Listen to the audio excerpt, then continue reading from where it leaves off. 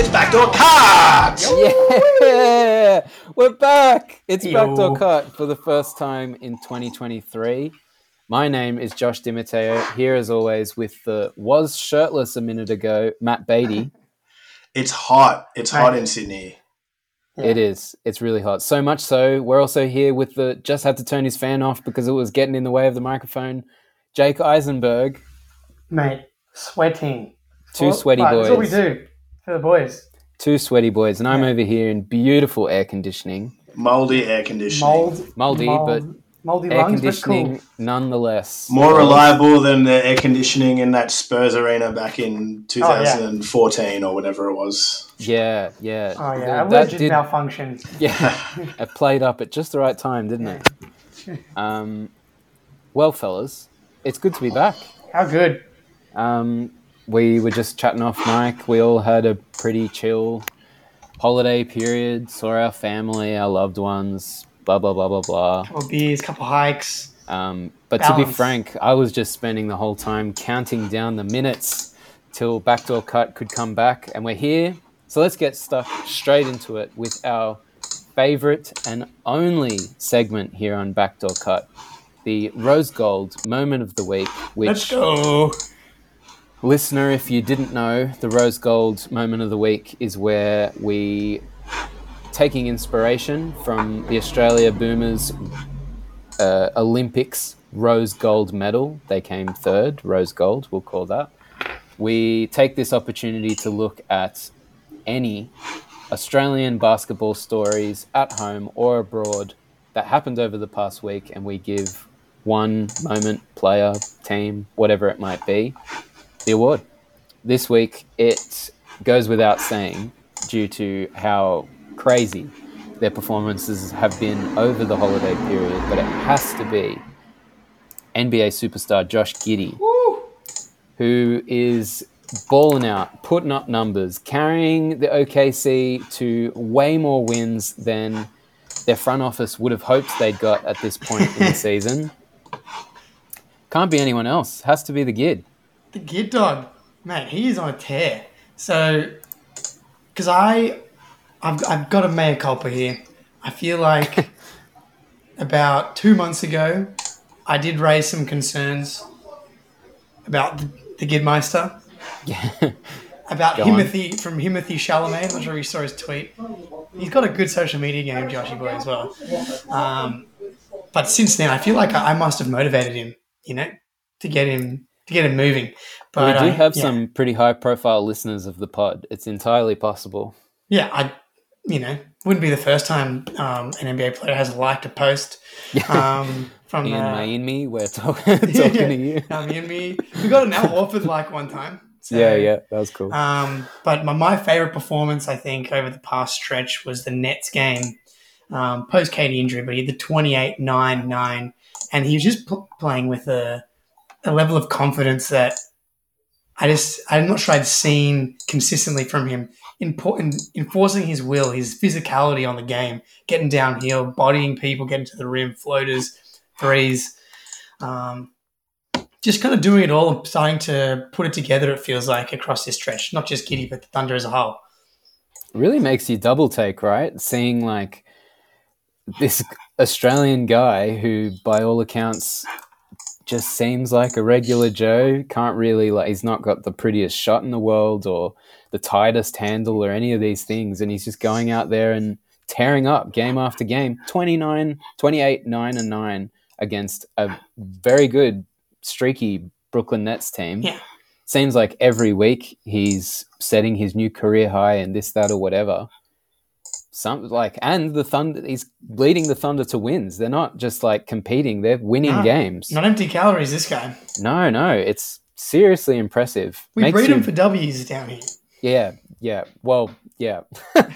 we'll get to that, but Fady. it's cool. Joshy boy. I'm just happy that it's all coming together. I think he had a big off season. There was a lot of buzz about the Chip Engelland hire and trying to get the jump shot going. I was pretty encouraged by Summer League. I'm glad that he went back and did Summer League again. he looked like he was a step above, a class above in summer league. And then it was probably a slow start to the regular season, but I definitely think that he's made that leap. And he's a big part of that team and that team's future. It's exciting times to be a Thunder fan for sure. Dude, last 15 games, these are legit numbers. 19, 8, and 6. Yeah. On 52% from the field, 35% from three, 96% from the line. Like, that's no joke. And they've been, as you said, they're getting W's. Like, these are impactful numbers. Like, and I think he's never going to be an explosive athlete.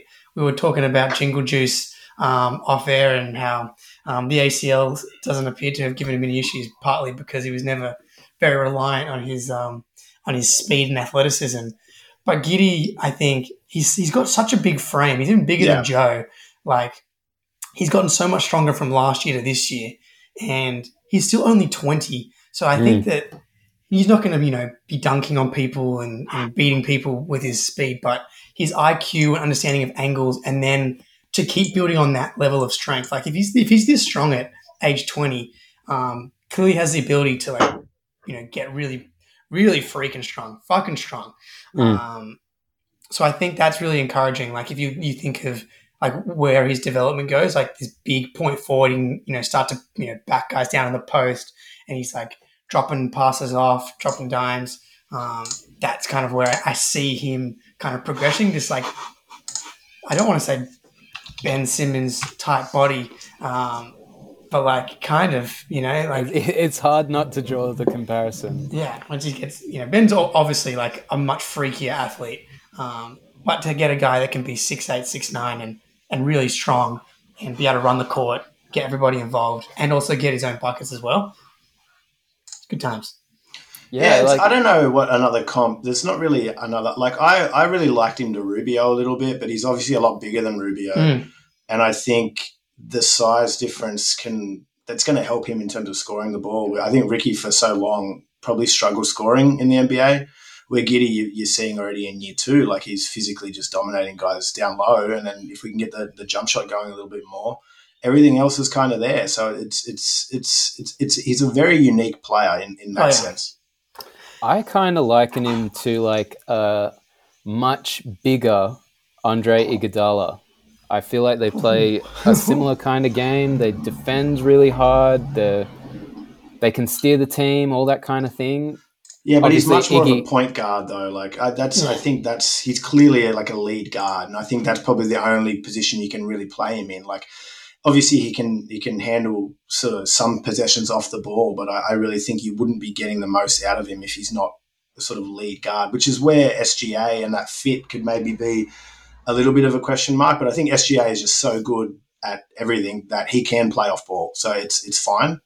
Yeah, not to mention, it certainly helps that through these developmental years is when they're playing together, because Giddey will kind of mold his game around that. It's not going to, we would hope, not get in the way of each other. They seem to coexist well. Not just them, but like Lou Dort is ridiculously good. Oh, bro, the whole squad, man. The young Jalen Williams is good. Yeah. We're not even talked about Chet. Chet hasn't played a minute of basketball yet. Like, they're onto something over there in OKC. Yeah, okay. Well, we may as well we'll jump into the Thunder now. Like, okay. They are, as of today, one game, or like they're tied with the Warriors as far as record-wise, in a game out of the play-in. But again, we're getting to the West as a broader discussion, but they're like they're 2 games out of the 4 seed, 3 games out of the 4 seed, which is not where we expected them to be. Not at all. And like the way it's been trending is steep.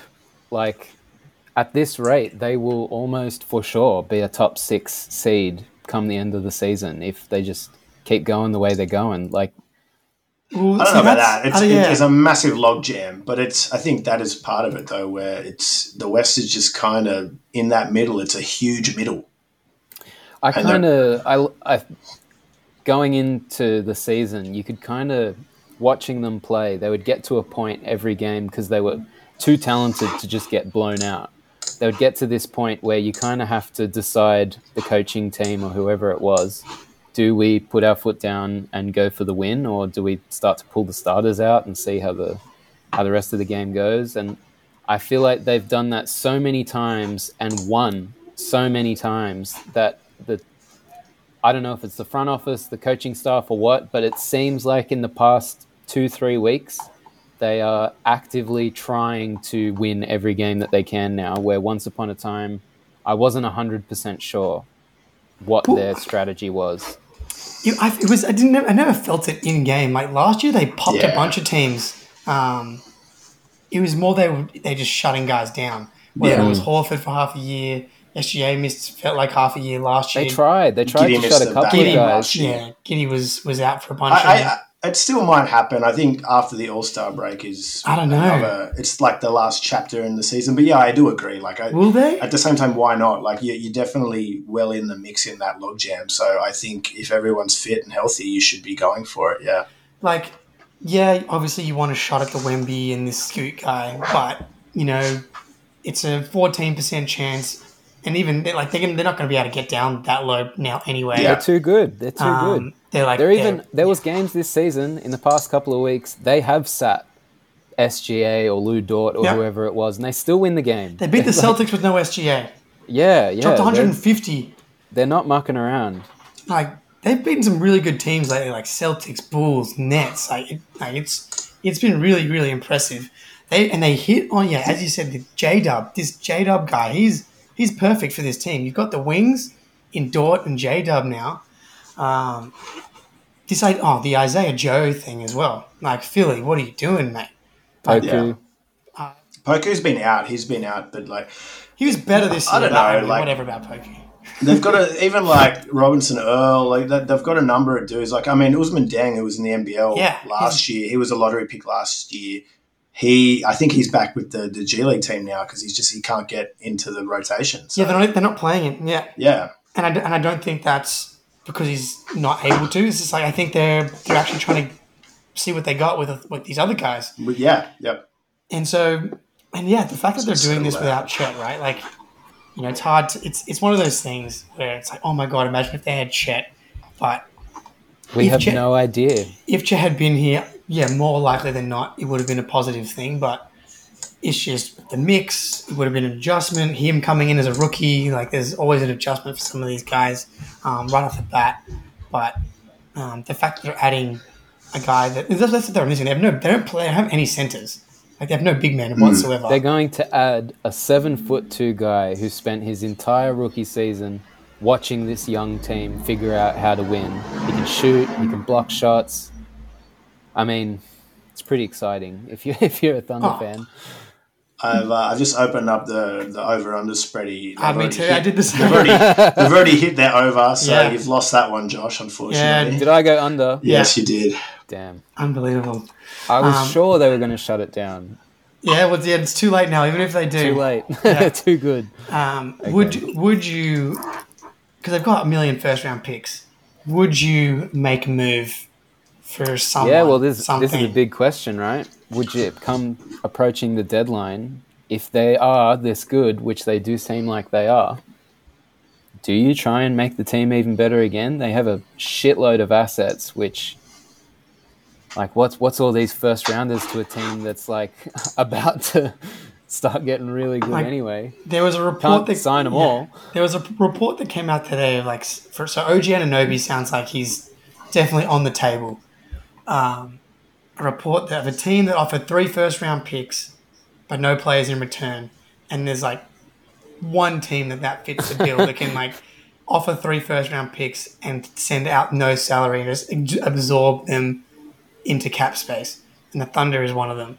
And you've got all these picks, why not? That's it though. 3 first-rounders. OG's a good player, but is OG actually worth 3 first-rounders, or are they just so laden with assets that it's just what's 3?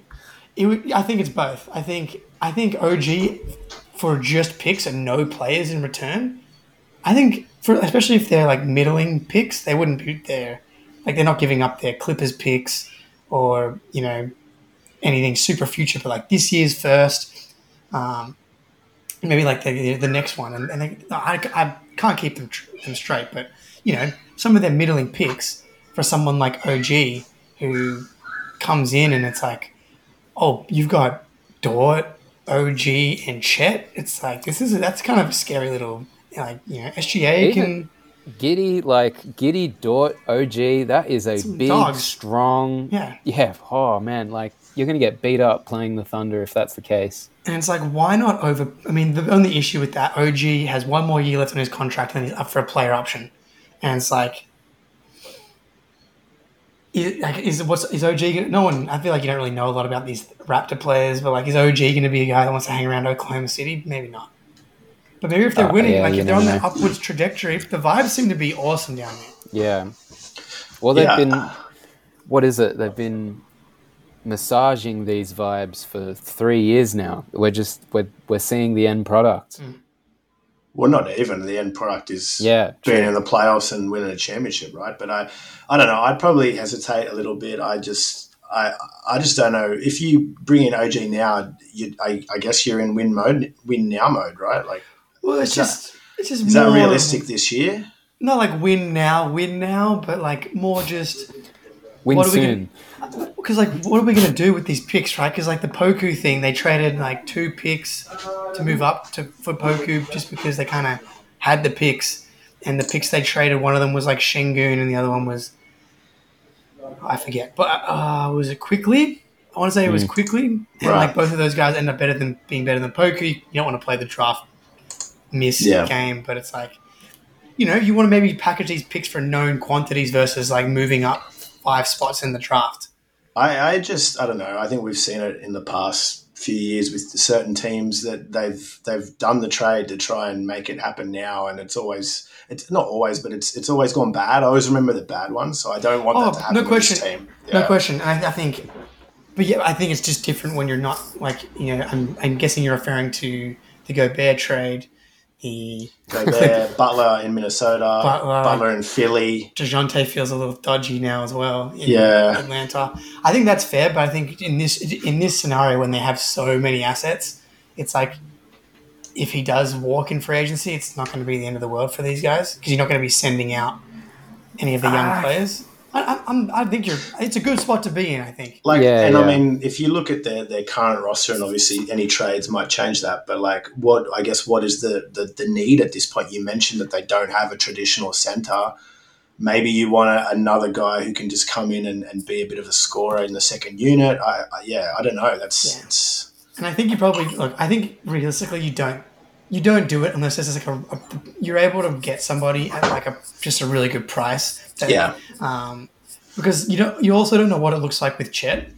So as much as you can kind of imagine what it looks like, you don't know really what it's going to be like until it's happening on the court in front of you. He could be better at some things that you weren't expecting and worse at some things that you were expecting. And your needs might change based on like how he fits into the NBA game. So I think, you probably don't actually make a move, but it's cool that they can at least have these kind of discussions. Personally, I think I agree. They're not going to win the title this season, so there's no real need to speed it up too much further than it already is. Yeah. I feel like these naturally built teams that learn how to win together tend to have a habit of becoming like really good for a really long time. We're getting a little trend of it now, which is nice. I mean, Thunder, obviously Celtics, Grizzlies, Nuggets to some extent. Yeah, like Warriors are the classic example. Yeah. You can even say the Bucks to a degree. Maybe not from draft, but like they all built that team a while ago. Yeah, continuity. Yeah, I think completely underrated.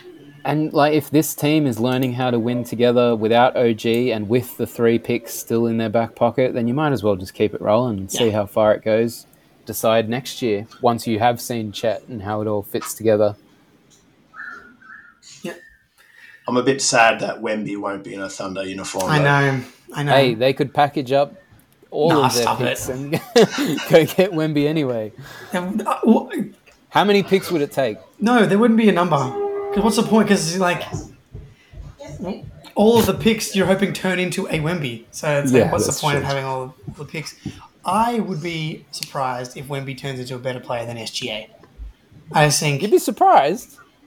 dude, this whole Wemby thing. He's I out don't on know. Wemby. He's out on Wemby. I'm not out on Wemby, but the idea that he's going to be a surefire top 5 guy, you know how hard that is? I do hear you that the conversation has moved to a point where it's like, okay, well, you're drafting a guaranteed Hall of Famer, blah blah blah, and that's not necessarily the case. He might not turn out. I just in terms of potential prospects, you couldn't imagine a more tantalizing prospect than this guy that's up for the draft this year. So I guess that's where it's all coming from. I was looking at his stats recently, and it's like these cool step backs and whatever. He's shooting 29% from 3 in France, right? Like, he's not going to come into the NBA and be this. He's not going to come in and be KD. Like, there's KD taller, but I don't know. I just think the expectations are crazy. Like, you look at Zion, right? Like, he pretty much hit the expectations, and obviously he's still young, but he's not like a surefire top 3, top 5 guy. Yeah, he's still got warts on defense and things like that. So, yeah, I give me the known SGA, what we know right now, and how he's gotten better every year, versus what Wemby turns into. Like, I'm willing to stand on that hill. We will jot this down. Yeah, damn right. Come this time next year, we'll be discussing that. Well. Yeah, I guess we've kind of answered the question there. The Thunder are in such a great spot that it's almost irrelevant if they trade their picks and move up, or if they don't. They're laughing all the way to the bank. But a team whose fortunes have been a little bit more surprising, we might say, our very own team, who we are actually the front office employees of, the Sacramento Kings. Who'd have thunk it? We're doing such a good job. Yeah, the year we come in, they're like playoff candidates. They're great, to be honest. Like, watching some Kings games, they're not the best team in the world, but they are not a bad team. The Sacramento Kings are playing basketball this season. Sabonis looks awesome. De'Aaron Fox looks a bit like himself again. Some of these rookies, Keegan Murray is actually really good. Yeah, what do you reckon, fellas? Well, I'm glad you guys are coming around. As the only member that went over on the over-unders, I mean, glad you guys are finally getting on my level here. Keegan, what was the number? 33.5. 30, okay. Like, they were supposed to be the 11th seed. Granted, it's not impossible they end up the 11th seed. Yeah. It would be surprising, obviously, but they're 4 games out. But if you were to tell Kings fans at the beginning of the season, at more than halfway through the year, that they would be the 3 seed in the Western Conference, they'd laugh in your face. Light the beam. Light the freaking beam. This beam has been the best thing that has ever happened to Sacramento. The crowd is as behind this beam as they were behind the 2001 potential championship team. It is insane.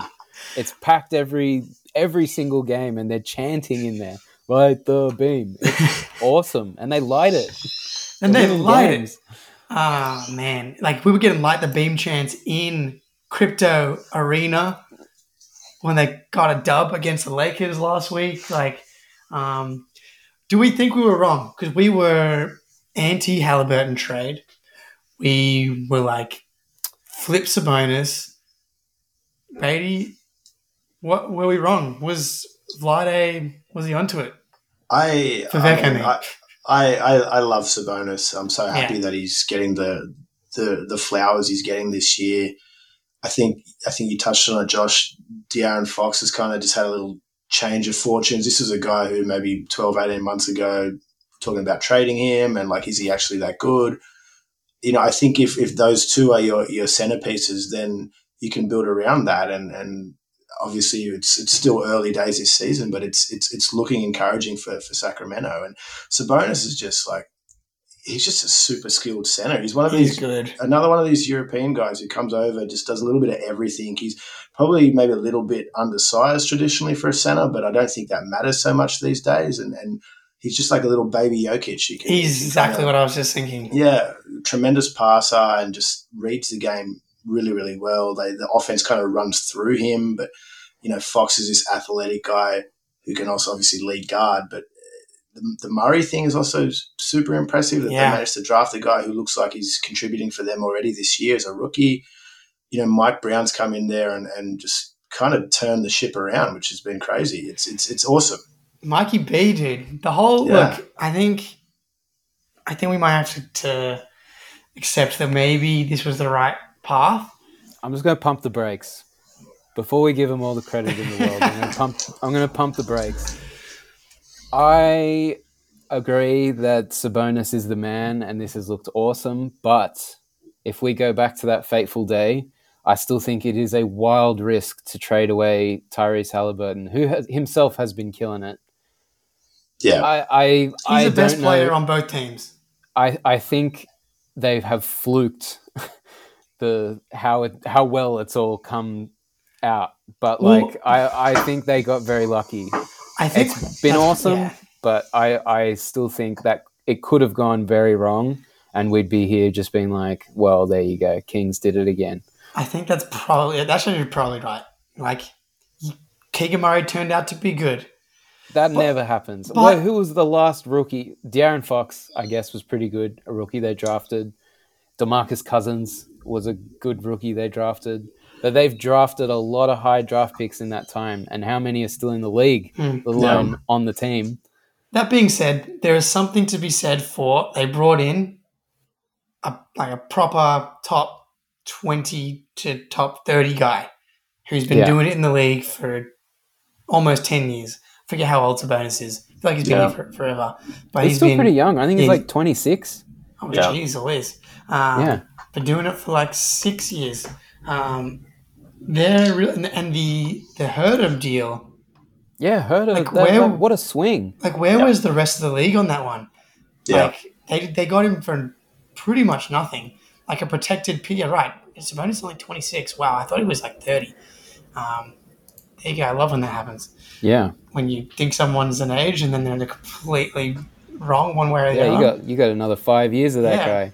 Well, that's what's, I guess, and then again, right, like, as that also, this core has growth in it, like maybe, Sabonis is close to his peak, a bit more or less at his peak at the moment, but the rest of the team, right, Fox still young, Herder's young, Keegan's a rookie, like, they're at least going to be solid now. They've got a team in place where you can at least be like, look at this respectable team. Mike Brown's doing a good job, good point guard play, big man play. Like, Rashawn Holmes has value that they're not even playing. It's like they can make another deal at the deadline for some depth or some future assets. The fact that they're in a positive place and it's like only good things to say pretty much is crazy. Just nuts. It's unreal. They're going to break this. How many years has it been? 20? 2003, they last made the playoffs. Unreal. That is crazy. Correct? Playoff games in Sacramento will be off the chain. Oh, it'll be awesome. Be so good. Yeah. I am concerned. I guess they won't really care, but like they could get I don't know, the rest of these West teams. Maybe they can actually win a first round matchup. It's like, honestly, they have a team that's well put together and like they fit. There's no reason why they couldn't. And with the home court that they'll have in the playoffs, they could steal a series if someone's not ready. If they're not there up for it, ready from the get-go, and Kings are, why not? What concerns me as far as like actually winning a playoff round is they have the 23rd ranked defense. And it's like, to win playoff games and playoff series, you need to play defense. So that could be something where they run into some issues. Although Mike Brown does know how to set up a playoff defense. Well, that's it though, right? Like I feel like they brought Mike Brown in with the idea that he would be coming in to stiffen that up. But I feel like, I don't know, I don't have it up with me, but I think their offense is like top 5 or something at the moment, isn't it? Like they're number one. It's actually their offense. Oh, there you go, number one. So they got the best offense in the league by 0.1 ahead of the Nuggets. So are you serious? All those years in Golden State, there's obviously Mike Brown has learnt a thing or two and managed to impart it up there in Sacramento. When I upload this podcast later, that is the name of the episode. Sacramento Kings have the number 1 offense in the league. We'll never have that again. That's it. They got firepower for days. Like Harrison Barnes having another like really Oh, I good year. completely forgot about that guy. He's just solid, man. And I was just obsessed with the Celtics trading for him a couple of years ago, and Grant Williams kind of turned into a version of Harrison Barnes. But I feel very validated because he's just perfect for get wins. Yeah. He can actually play a little bit of defense. Play a couple of positions, knock down threes, create his own shot, get the ball moving, really solid player. So there's firepower up and down the lineup, man. Like Herder, flamethrower. Keegan Murray's 42% on 60 attempts. He's at 50% from 3 the last 15 games. Like he's a rookie. Flat out shooter. He's big. I love his size. They challenged him to rebound more lately, and he's been like getting on the boards. Like fun, like a really fun team to watch as well. Just like really good. To like comment on your point, I do think that if this squad, if this coaching staff, if all of this was in any other team in the league, we would be quite safe in the knowledge that this team is going to continue developing and become quite a good NBA team. We just have to pray that while we're here in Australia, the people holding our spots in Sacramento's front office don't do something rash that ruins it all, which could very well. What's more likely? This team develops or someone at Sacramento ruins it all? God, that's depressing. After all of this good chat. Not to bring the mood down. I'm a believer. I hope that it light the beam. Out. Yeah, light the beam. Yeah, I'm with you. I like it, but I'm looking at the standings, and we can do this next, right? It's like there's just a few bogey teams, like that right now have dipped in the standings. But it's let's pivot this straight into. Let's talk this West logjam. It's like, okay, Kings is a 3 seed, and they're 6 games out of 1, but the Lakers are the 13 seed, and they're 12 games out of the 1 seed, which makes them 6 games back from the Kings.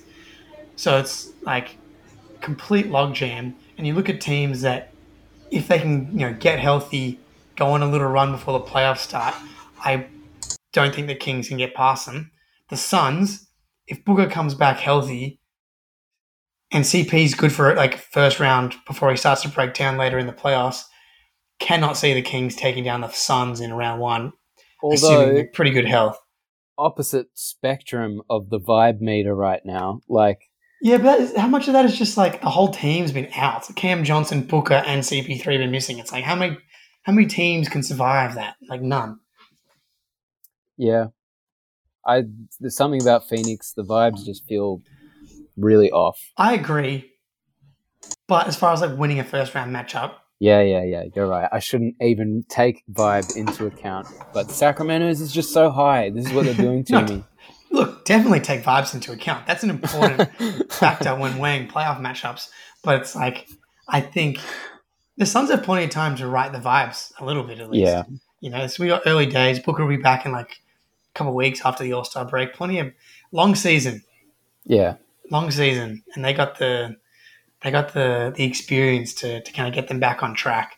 And then it's like the Warriors, I'm completely biased. Like, because every time the Warriors play the Celtics turn into the freaking Rockets.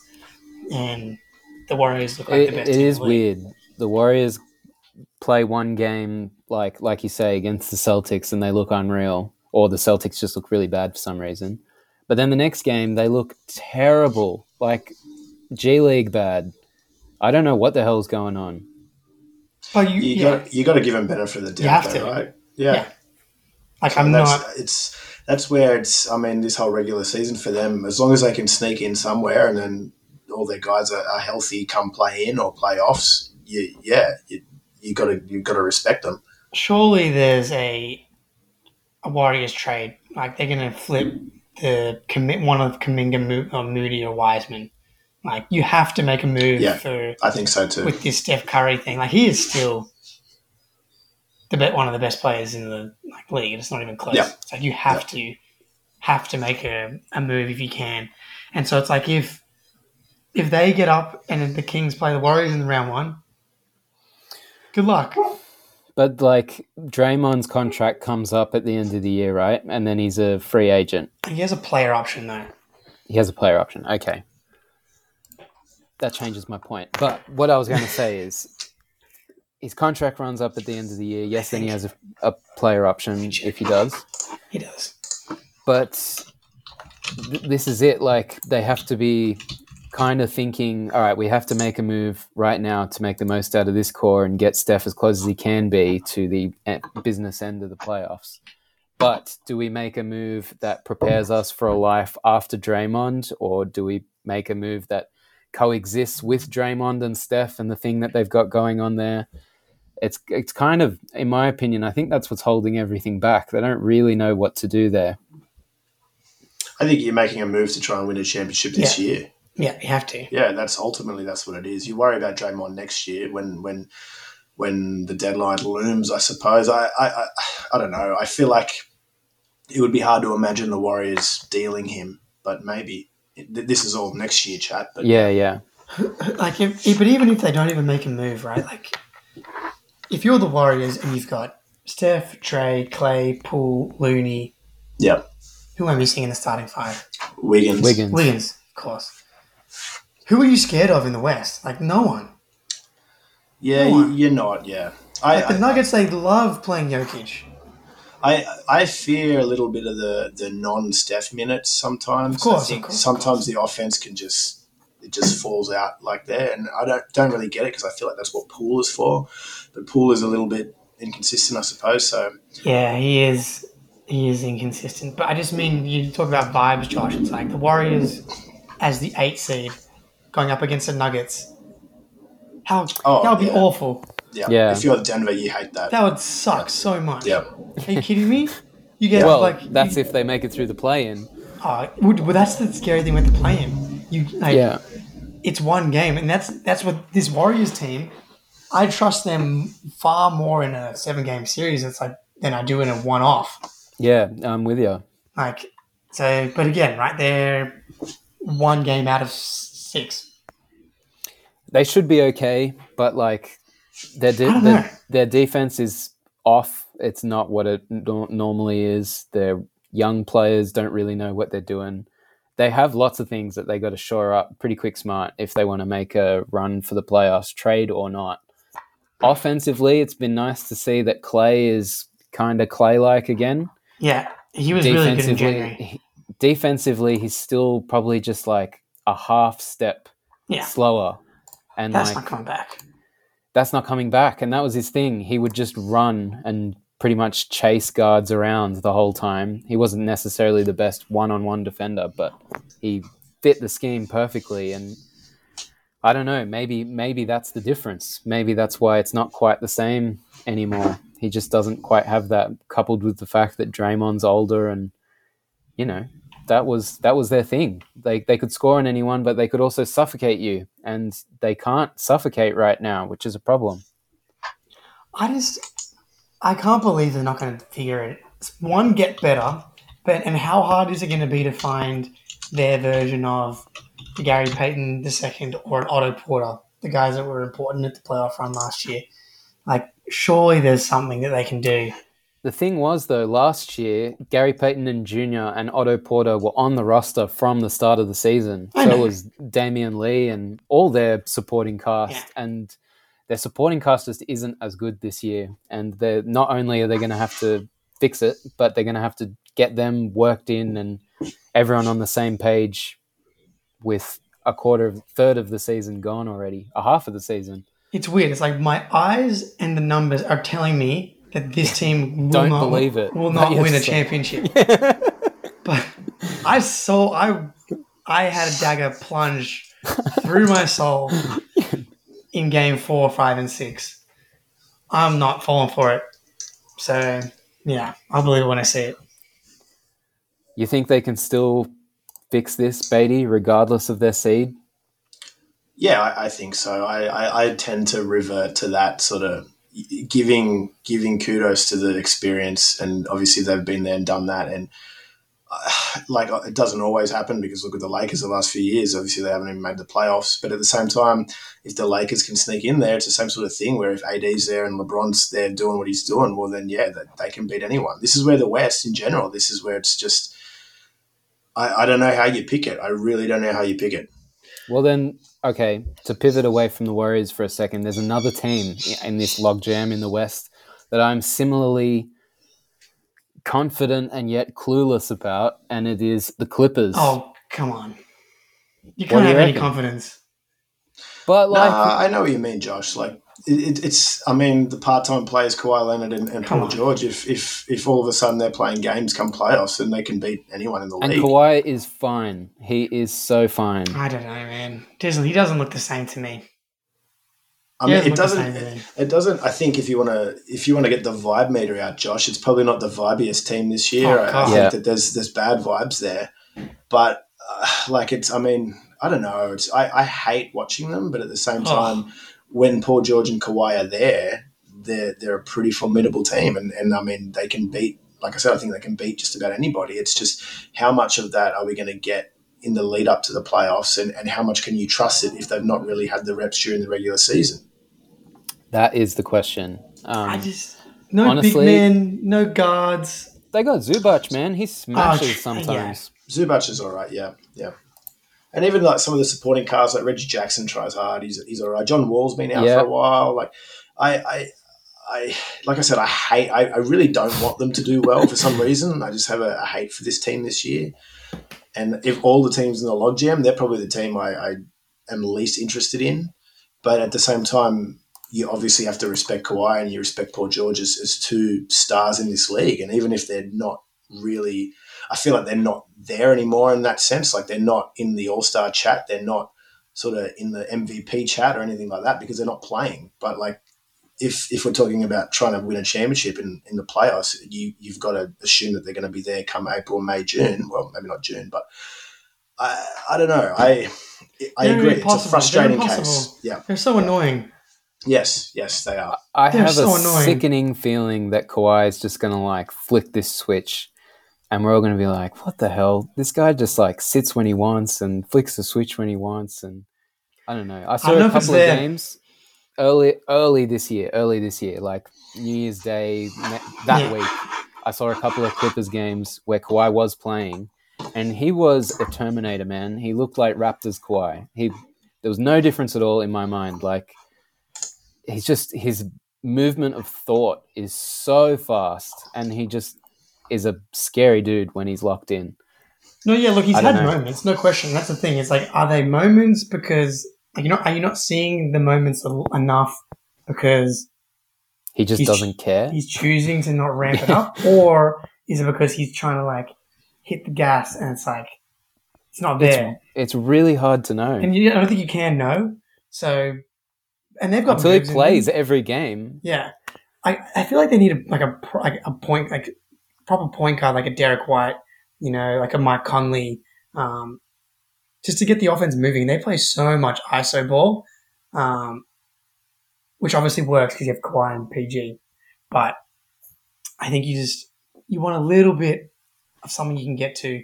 But if they're still in their peaks when the playoff comes around, then maybe it doesn't matter. I just have a hard time believing that like these guys in like their 30s that have had this many injuries are going to be able to like make it through the playoffs and actually like do damage.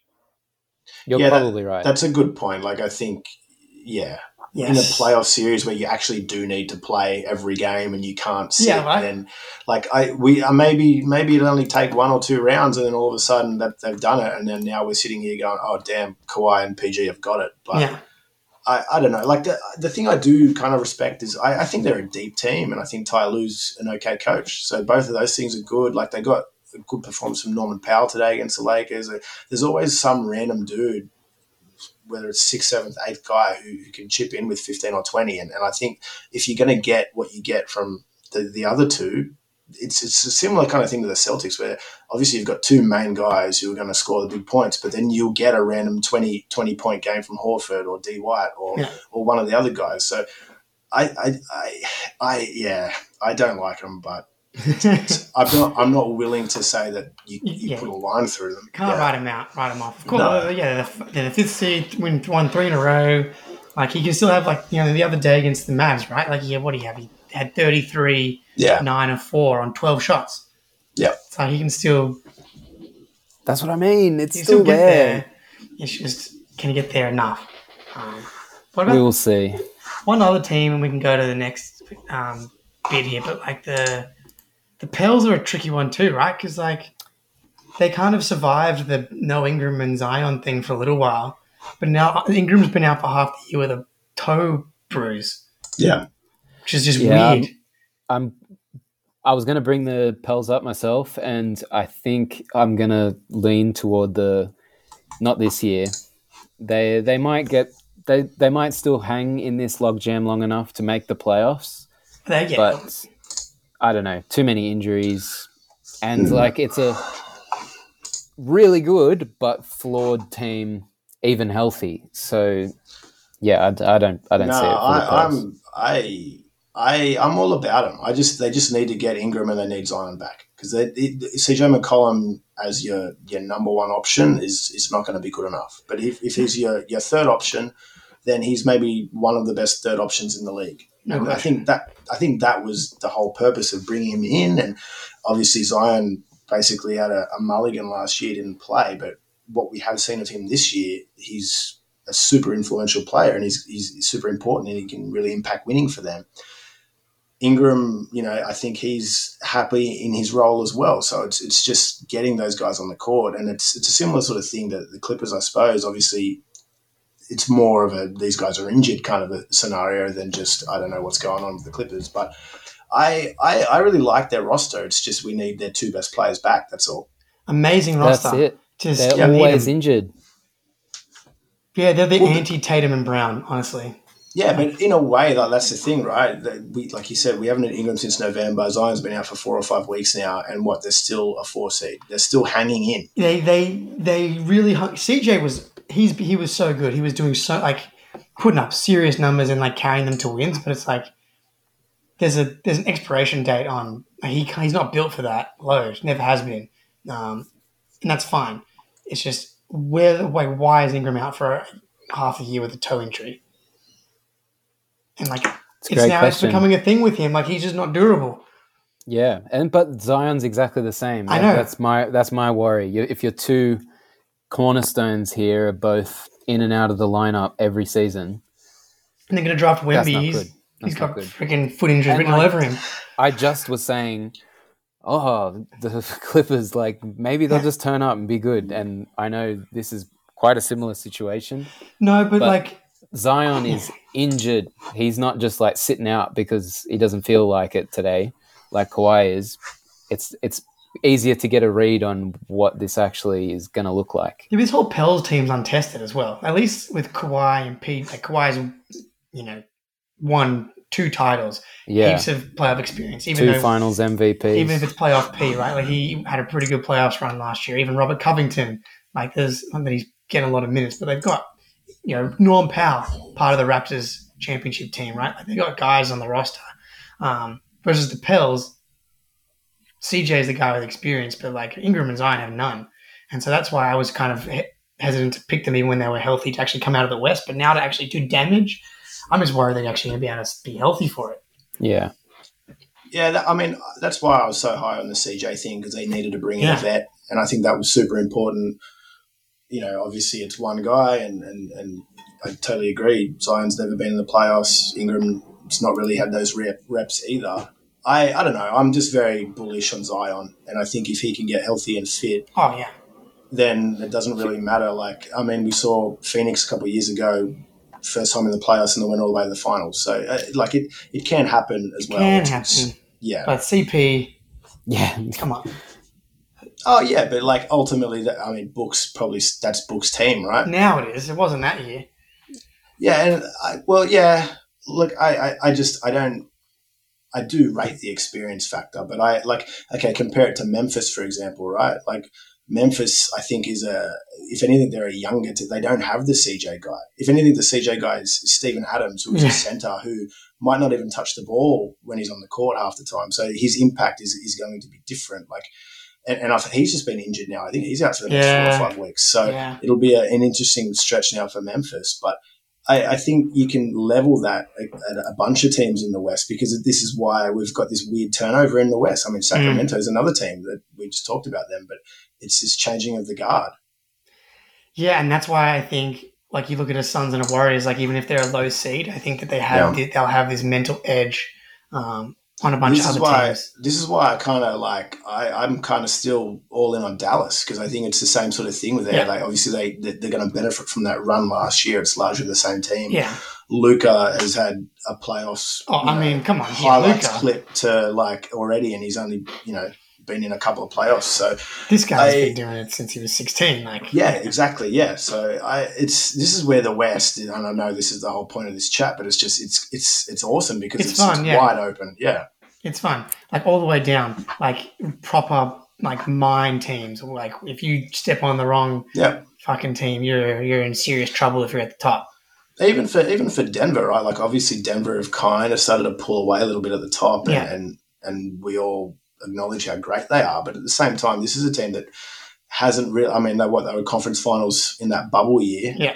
But obviously the Jamal Murray injury has kind of derailed them a little bit, and they've had a few other weird years, and then they've managed to make a couple of good acquisitions this past off-season and bring in some depth, and Jokic is still doing his thing, and all of a sudden they're cruising as the 1 seed. But let's what a segue. What a professional. Yeah. Let's pivot to the MVP conversation, if you will, and hanging on Jokic and the Nuggets right now. Jokic is just on a level that I've never seen in my life. The only thing that comes close is the last 2 years of Jokic, and they don't come close because this year's so much better than that. The whole team feels. It's astounding to me that they even were able to keep playing in the playoffs and being competitive in series over 2 years of injuries to really key players. Just goes to show how good he is. But having to carry that load over the past couple of years and now having those guys back, holy moly, you really feel it. Aaron Gordon is a complementary player on this team, and it feels like even when he doesn't score, he's dominating. It's just awesome. Well, this is really why, cool. Last year he kind of won the award from that seed, whatever they were 4 or 5 seed, and it was look how amazing he's playing with a team of G Leaguers. No Michael Porter, no Jamal Murray, no Bruce Brown. Yeah, no KCP. Yeah, Gordon was injured for a big part of the season, and now it's this is why we gave him the MVP last year. Yeah. Because look at what he's doing with all of those guys back. This guy's basketball reference is insanity. I've pulled up the game logs and just filtered by field goal percentage just because it's so insane. He has a 36-point game on 14 shots, 92%. I've seen him score 30 points on 11 shots. It's absurd. He has a 43, 14, 8, 5 steals. 17 from 20. This is just nuts. What was the game he had where he was 100%? That was my favorite game. He was 14, 11, and 16 assists. Yeah. On 5 shots, 100 splits. Shots. 5 for 5 from the field, 1 for 1 from 3, 1 for 1 from the line, 3 from 3 from the line. Did he have a turnover that game? 4 turnovers, actually. Jeez, Jokic, come on. Got to get it together. Good sloppy. This is nuts. I know. The only player in the history of basketball that people can put his numbers up against is maybe Wilt Chamberlain. And this guy's so much better than Wilt Chamberlain. I know it's different eras and all that kind of thing, but no way, man. No way. Jokic would have cooked that guy. Wilt's not a guy that I respect into the top 10 discussion like some of the other greats. But that's what I'm saying. Yeah. These video game numbers, you couldn't even imagine someone scoring and rebounding and assisting as much as this guy did. To now see it in an era where he's not the only 7-footer in the league, and like there's quality everywhere, and for him to do it in front of our very eyes every single night, I've honestly never seen anything like it. I would be devastated if they didn't give him another MVP. Well, right now he's like it's honestly not that close. Like He's leagues ahead. yeah, like Yeah. the only way my guy Tatum's going to get a nudge here is if they are like well ahead of them in the standings, and they're not. They're one game ahead. Yeah. It's like you're going to need to have serious separation, and even then, it probably would still go to Jokic. Like that's the only. Like the fact that the top of the league is so dominant this year, like the top players are having such unbelievable years, and Jokic has still made a way, like to separate himself. Yeah. Like the last guy to win 3 in a row is Larry Bird, and it's like that's why people didn't want to give it to him because like Jokic isn't the Larry Bird type, but it's like this 3-year run that he's on is absurd. It is absurd. The only thing that's missing is the playoff success. This is the thing. This is the last year because last year was like, what are you going to do against this Warriors team? You've got chips that you're playing with. Yeah. This year though, full team. There's going to be pressure. First year, I feel like there's actual pressure for Jokic to really in the playoffs win. Yeah. He's your MVP, and then maybe? I don't have any doubts. Like no. If something goes wrong, it certainly won't be his fault. I have some defensive doubts. Yeah, I don't. It's not that I don't have doubts, but it's purely because we haven't really. I'm willing to look at that bubble year and be a little bit just like that was a weird year, and then ever since then, it's not been them, and so obviously there's been other circumstances, and now it's just like everyone's there. Let's see it. I think we will. Well, look, I think we will. I've got a stronger feeling that we will see them. Maybe not win the league, but like go for it. I feel stronger about that than I do about the Warriors or the Clippers or any of those other teams. Like, I don't know. I just don't have any doubts at all.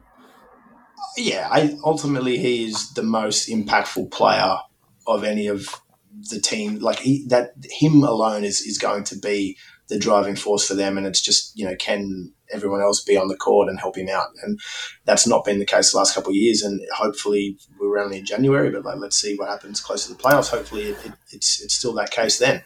The other thing that they didn't have before that they will do this playoffs is Aaron Gordon in the best form of his life. Yeah. The guy is swallowing people up defensively. Yep. Like he could make the All-Star team. He's an All-Star. Yeah. Like these three, KCP, Bruce Brown, Aaron Gordon, they are going to be buzzing around everyone in the playoffs. And it's not like they have this massive load to carry on the other end because they have maybe the most gifted player in the history of the world doing it for them. Whoa. And Michael Porter. My Lord. Gifted, not the best, but the most gifted. Like I've never seen anyone do what this guy does. It is. Anyway, that's just a claim. But he's absurd. He's so good. You get me. He's so good. I like for him, his MVP case, I think it's really only, and touch wood, hopefully not, but it's only him missing time that is going to stop that. Time. You don't need to touch wood. Yeah. How's he going to get hurt?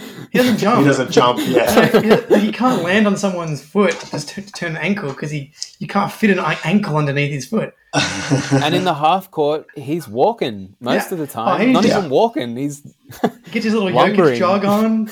Yeah. Gold. Yeah, it's pretty amazing. Right. Well, who's two? Because it felt like maybe Embiid was like a shoe-in to win an MVP at some point. But while Jokic is around, I just don't feel like he's ever gonna get one just because it's gonna be like, well, why would we give it to you when there's a better big man? Like I can see not someone else, like a Luka or a Tatum winning it, or it's Giannis. Crazy because I feel like for the last 2 years in particular, Embiid and Jokic has genuinely been a discussion, and then this year we're in January. No discussion. And I feel like it's not and that's not even having a go at Embiid because his numbers this year are unreal, pretty good. Yeah, they're not. It's not as if he's dropped off or anything like that. So it's just, I agree with Jake. I think Luka and Tatum are now absolutely in that conversation as well. So now you've got 4 people, Giannis at a pinch as well. Giannis is having like a down year, and he's averaging 31, 12, and 5. Yeah. and they're the freaking 2 seed or 3 seed. We've talked about it in our chat as well. I mean, he's missed some time now, KD. Yeah. But like KD before the injury was, he was killing it. So, I mean, it's probably a good thing that Jokic is that far ahead, because choosing from the rest is very difficult. Yeah, I think that's going to be interesting just to see whoever where the rest of the field falls on the ballot. Yeah, like Luke is they're not going to have the wins again. I don't think to be in the same tier as like the Bucks, Sixers, and the Celtics. It doesn't seem like, but he's carrying such a ridiculous load. Partly, I think his own doing, but 34-9-9 is like. Yeah, I mean, I'm biased to Luka. Like, I really sort of put probably more weight on what he's doing with this Mavs team than, say, a Tatum or an Embiid. And it's purely because of that. Well, it's just the load, I think that is, and I think that's harsh to say that's his fault, man. He can't help that he's got drafted to. Well, he didn't get drafted. He got drafted to Atlanta, and then they traded him, and then they've been good ever since. So they haven't been in the lottery. So it's hard to build. Obviously, Dallas have made other mistakes here and there. We can go on about the Jalen Brunson thing. If you were a great teammate like Tatum, maybe Brunson would have hung around. No, I don't think. I think Brunson was always going to go there. And look at Brunson now this year. He's killing it in New York. Yeah, he finally gets to dribble the ball. Yeah, but that's why you've just got to get other guys around him that complement Luka, because like you can't have another guy with aspirations to be a lead guard on that team, for example. You need like another Dinwiddie or a rich version of Dinwiddie who knows his role on that team, and his minutes are extremely important when Luka's not on the floor because no one else can dribble the ball. So they kind of need we've talked about this on previous podcasts. They need something else, and for the time being, they'll still probably hang. What are they now? I think they're a 5 seed. They had a bad loss today, which would have helped. But they'll be in there. They'll be right in that mix. Yeah. He's of the top guys. He's the worst defender by a pretty good chunk as well. Like Jokic is okay, but then you got Giannis, Embiid, and Tatum, like all pretty elite defenders. I think KD as well. Like KD's for the Nets. Yeah. Oh, dude, the Nets defense. It's dropped off now. But when KD was playing, Claxton was getting a little bit of buzz. Yeah. So I think before KD went down, if he had maintained that level, I think it may have been a 2-guy race. I think KD was nudging into that conversation. Like his numbers. Plus, he had the narrative. Yeah, he had the narrative vibe as well. But there was also people that held the narrative against him. It's like you asked to be traded, get your coach fired, all that stuff. But like 37-5, 56% from the field. Oh, yeah. 38, but what's 93. Jokic from the field? 63. But like what's crazy is Jokic is like 20th the league in scoring, but just like his impact on offense, because ideally he'll take 5 shots. He'd prefer to get 20 assists. In his perfect world, he will take no more than that. If he is taking more than that, I feel like it's because he feels he needs to. Yeah. Like they're the second best offense in the league by 0.1 in defensive rating, and he's 20th in the league in scoring. If he wanted to lead the league in scoring, he could do it. I think we spoke about this a few episodes back, how it would be awesome to just one day see him go like, you know what, I'm getting 70 today, and just go do it. But he could. That's kind of the thing that, and like maybe it might never eventuate, but like that's probably the one thing I kind of want to see, because it's like, what happens if that happens in a playoff and now you don't have Jamal Murray, or now you don't have these other guys, some this injury or whatever, and now you need to go get us 50. Like, so I think I think he can do it, but like, can he do it for multiple games? Can he do it for a series or two? I don't know.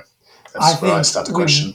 That's what we need, like the right matchups. Like I think a Celtics Nuggets finals where a team has, a couple of big men that can at least make Jokic, like, because he's so good one-on-one. Like, if you want to play him straight up, he'll cook whoever you put on him, and that's why people start doubling in, and then he just starts to rack up. Then you've got a Horford and a Rob Williams and a Grant Williams. You've got a stable of guys that can at least make the shots more difficult than the average front court, and a team that's not going to double. When they do double, they're some of the best defenders in the world at doubling, to make make it more enticing to, or maybe by necessity he has to go get his own.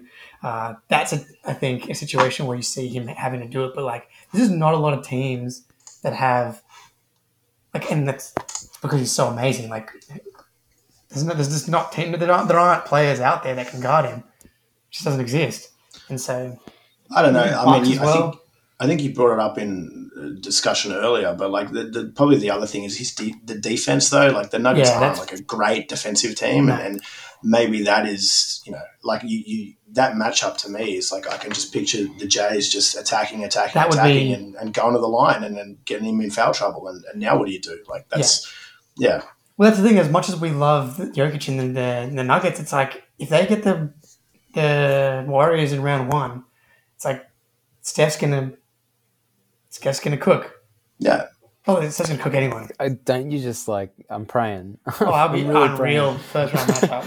I'm really praying. Obviously, yeah, that's clear. Yeah, to the basketball gods every night now. Yeah.